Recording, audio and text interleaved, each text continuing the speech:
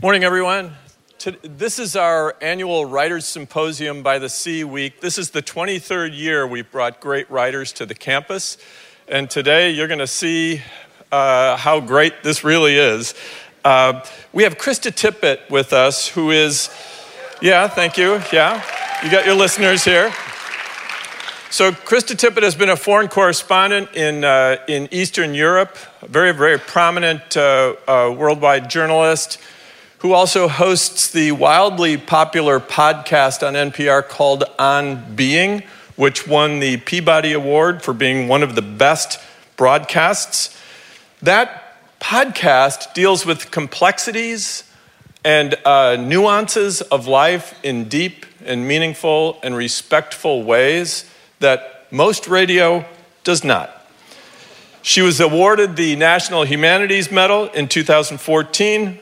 She's embarking on a new venture now called the Civil Conversations Project. The 3 books that she's written I found were absolutely stunning. One is called Becoming Wise, an inquiry into the art and mystery of living. Another one called Einstein's God, conversations about science and the human spirit. And then Speaking of Faith, why religion matters and how to talk about it. Her time with us today continues into an interview this evening. If you want to come back at 7 p.m., I'll be doing an interview with her here.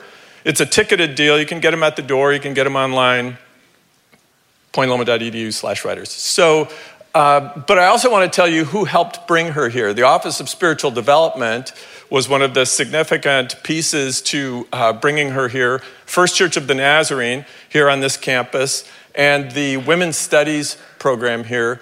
Would you give a Writers Symposium and Point Loma Nazarene welcome to Krista Tippett?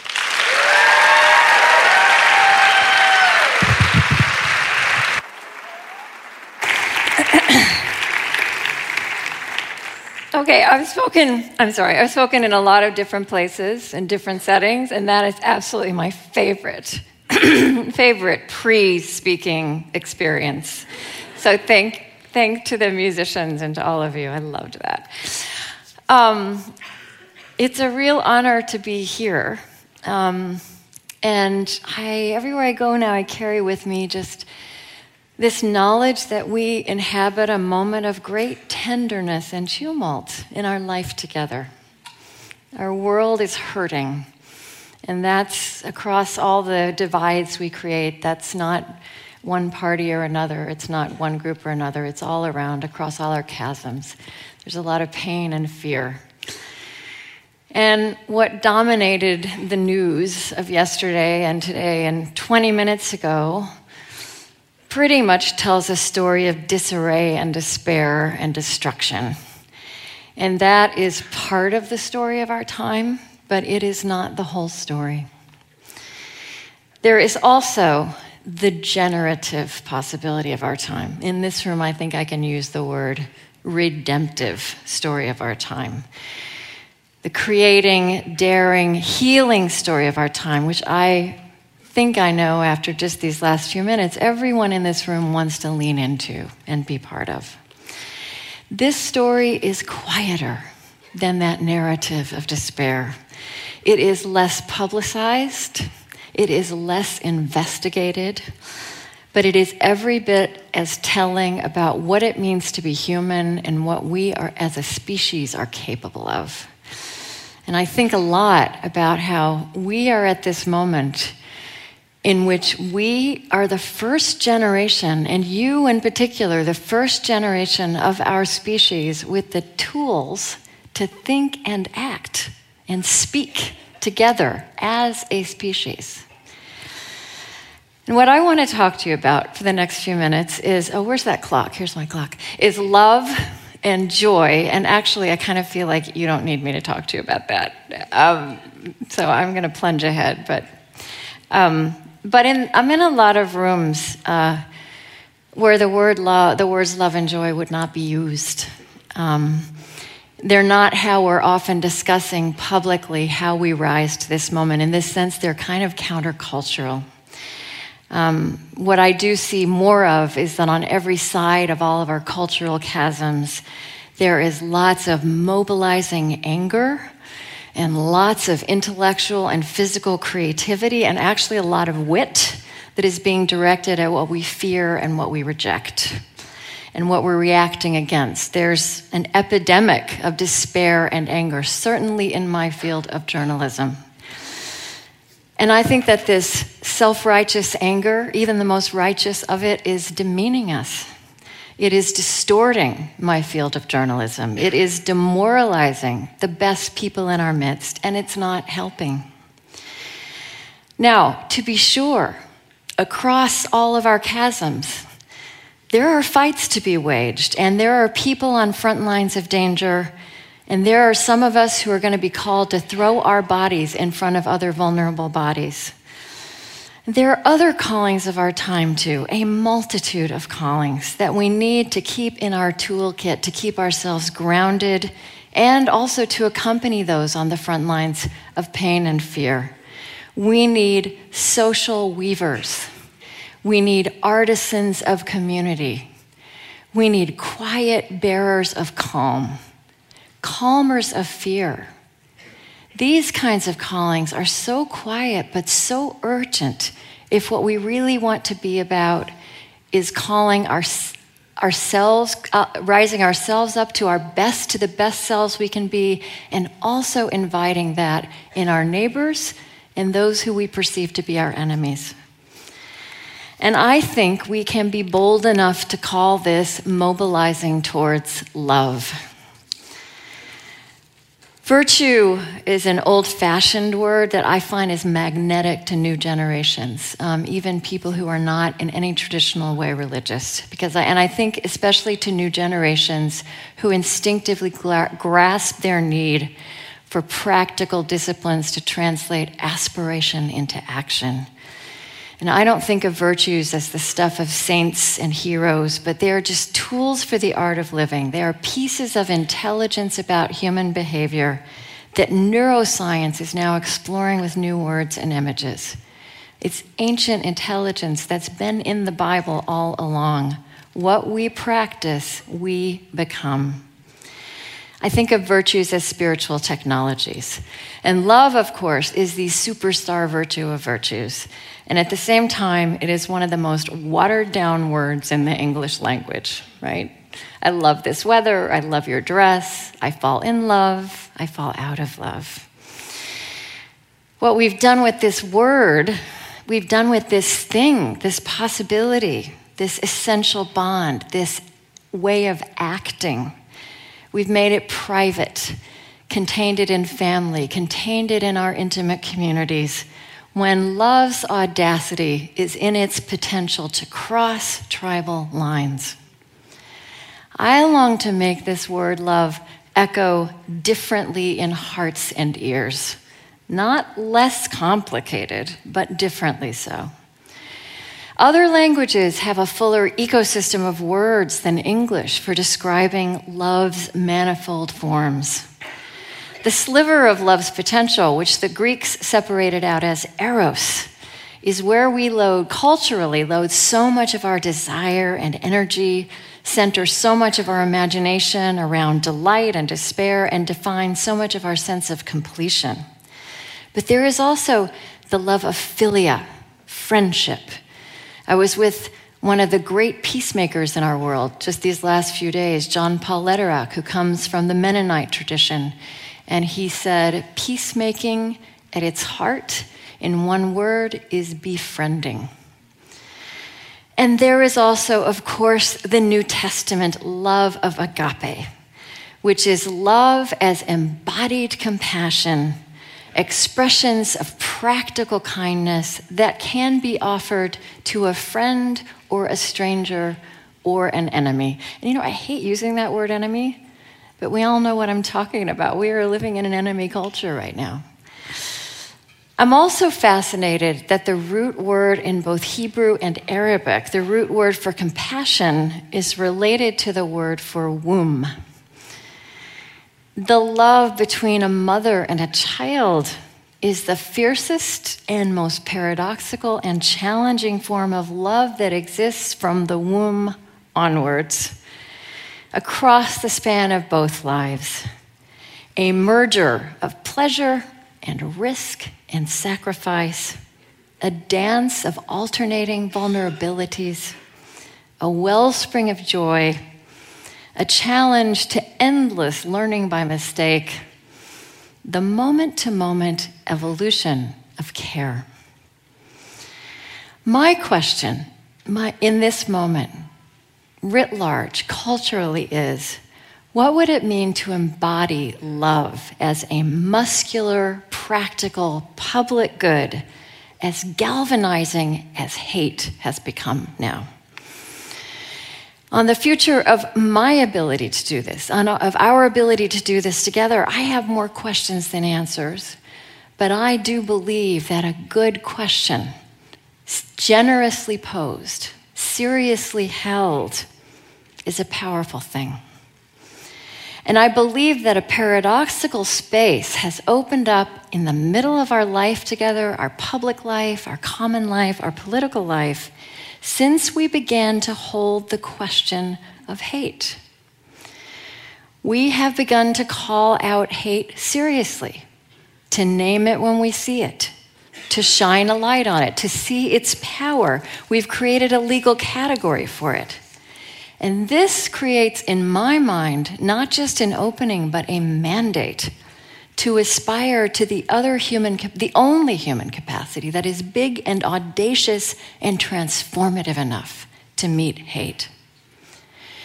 Spiritual geniuses and saints have always called humanity to love, and so have social reformers who've shifted the world on its axis. John Lewis, Representative John Lewis, who is one of the civil rights leaders, has said the civil rights movement was primarily a work of love, though we scarcely remember and speak of it in that way.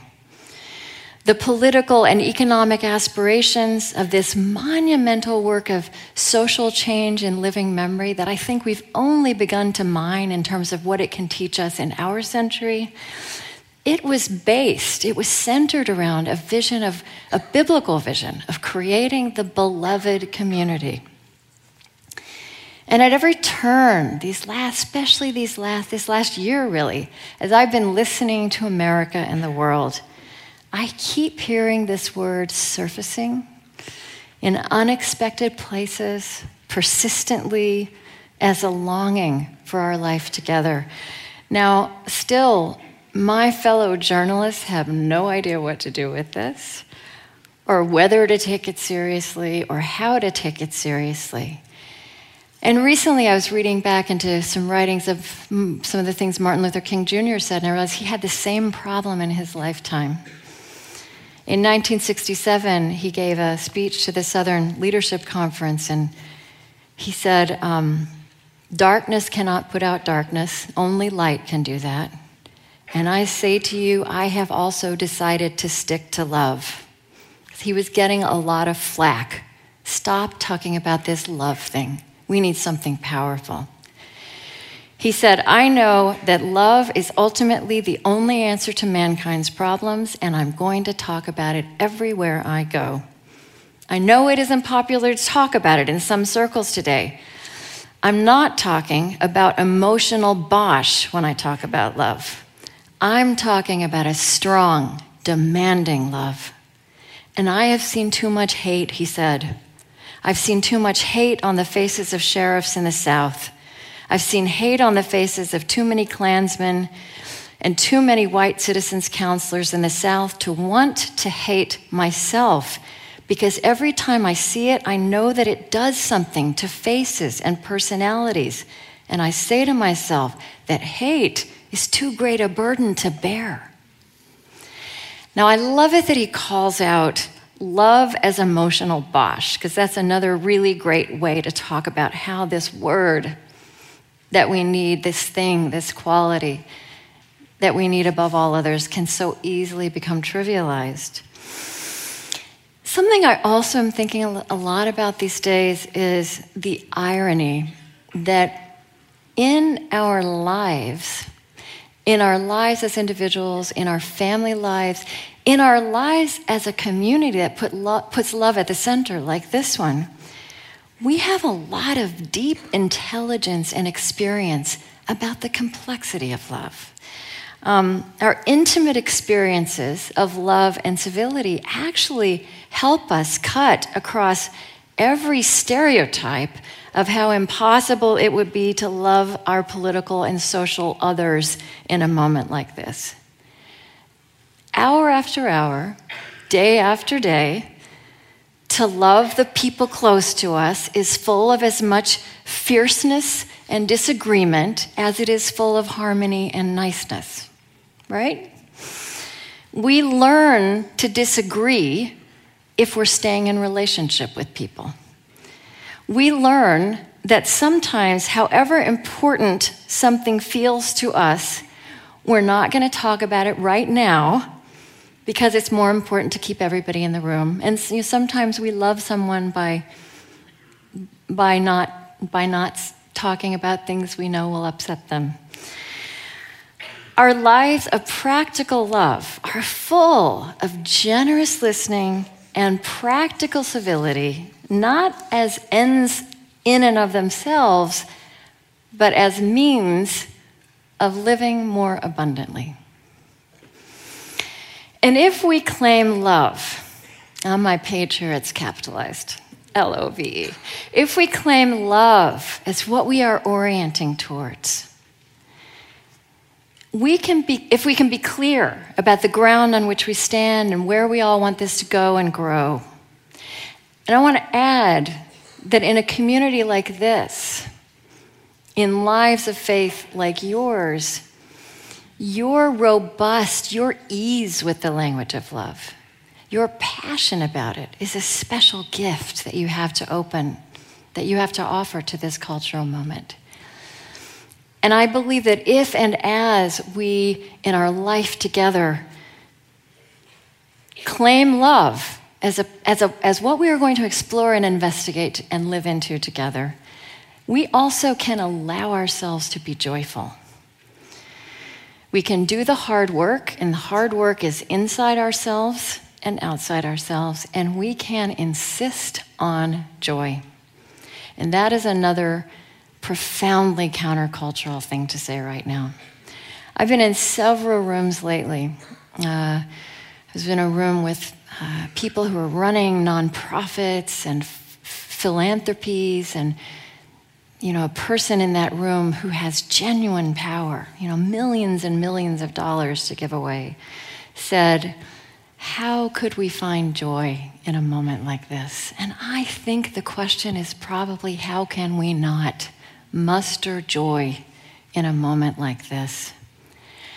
I experience so many good people right now who feel that we can't allow ourselves joy now. It will be a luxury, perhaps a privilege, perhaps an insult to the many people on losing sides of our current equations.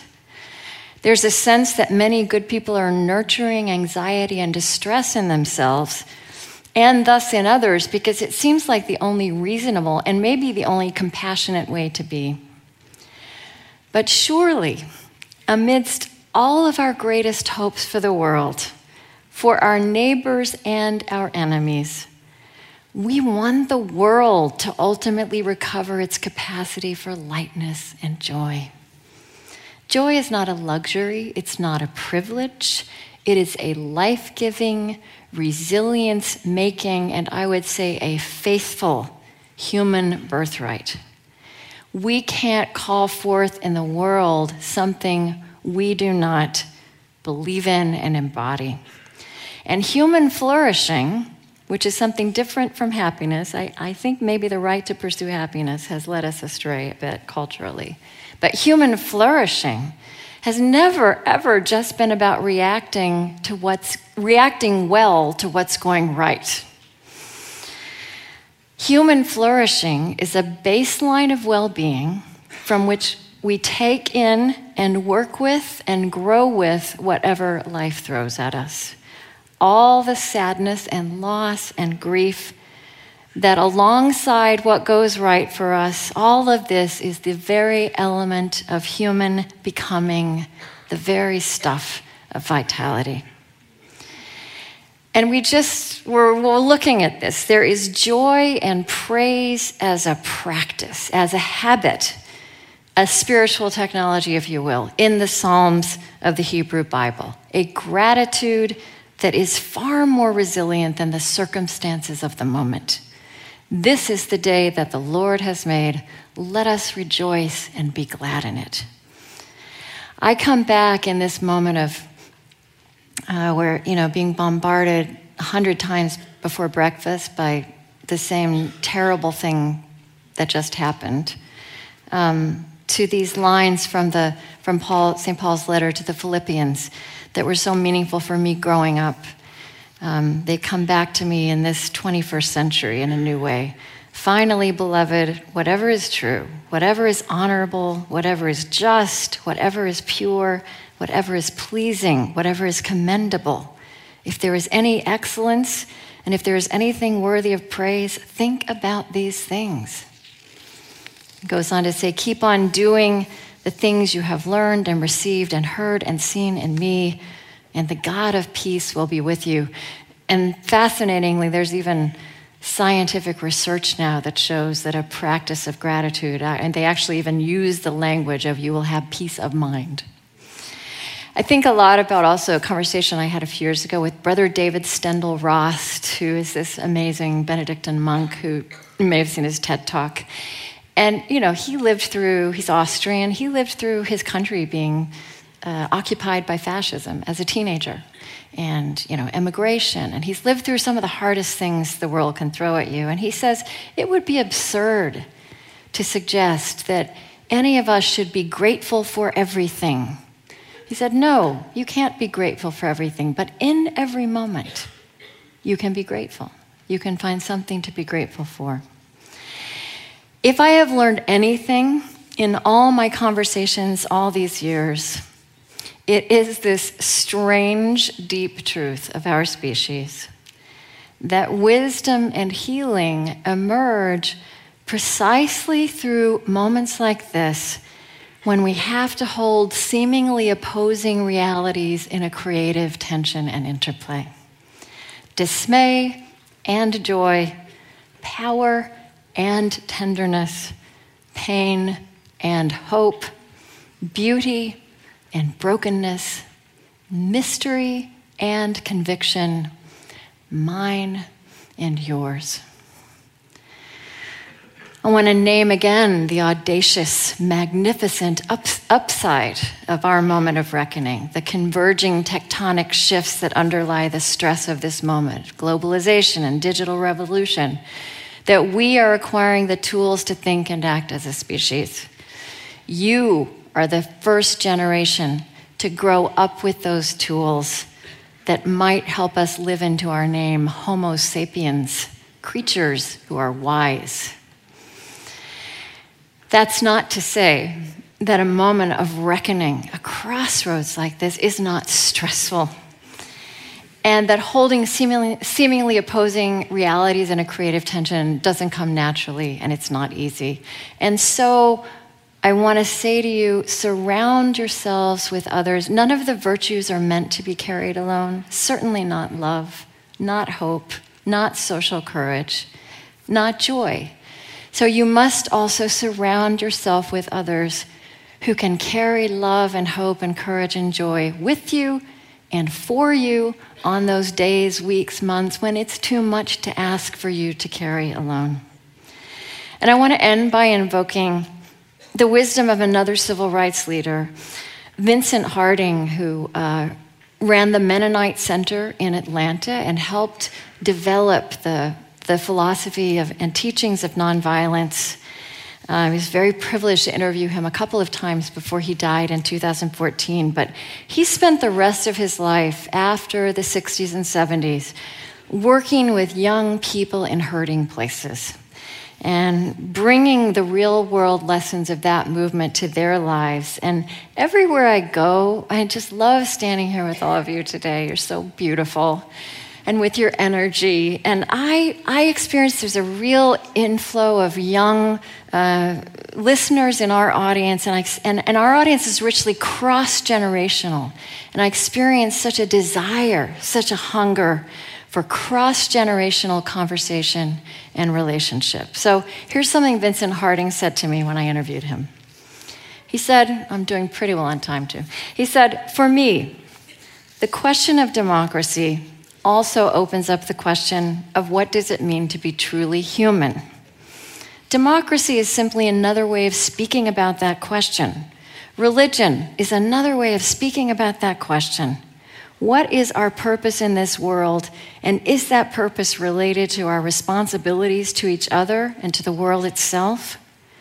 All of that seems to me, he said, to be a variety of languages getting at the same reality, and it seems to me that we need, again, to recognize that to develop the best humanity, the best spirit, the best community, there needs to be discipline, practices of exploring. How do you do that? How do we work together? How do we talk together in ways that will open up our best capacity and best gifts? That's just not a question that's being asked when we ask about how we come together politically or socially. And Vincent said, my own feeling, as I try to share again and again, is that when it comes to creating a multiracial, multi-ethnic, multi-religious democratic society, we are still a developing nation. We've only been thinking about this for half a century. But my own deep, deep conviction is that the knowledge, like all knowledge, is available to us if we seek it. The older I get, the more I am convinced that that magnificent madman Jesus was really talking about something very truthful and powerful when he said, you know, if you allow yourself to really hunger and thirst after the right way, then if you will not back off from that hunger and that thirst, if you will just keep after it, then you will find the way. You will be filled. There's so much that's wonderful in this message for us to take in, that we're in the midst of a long-term project. And it's so refreshing to offer something other to you, the young among us, than how much we've broken that it's now your turn to fix.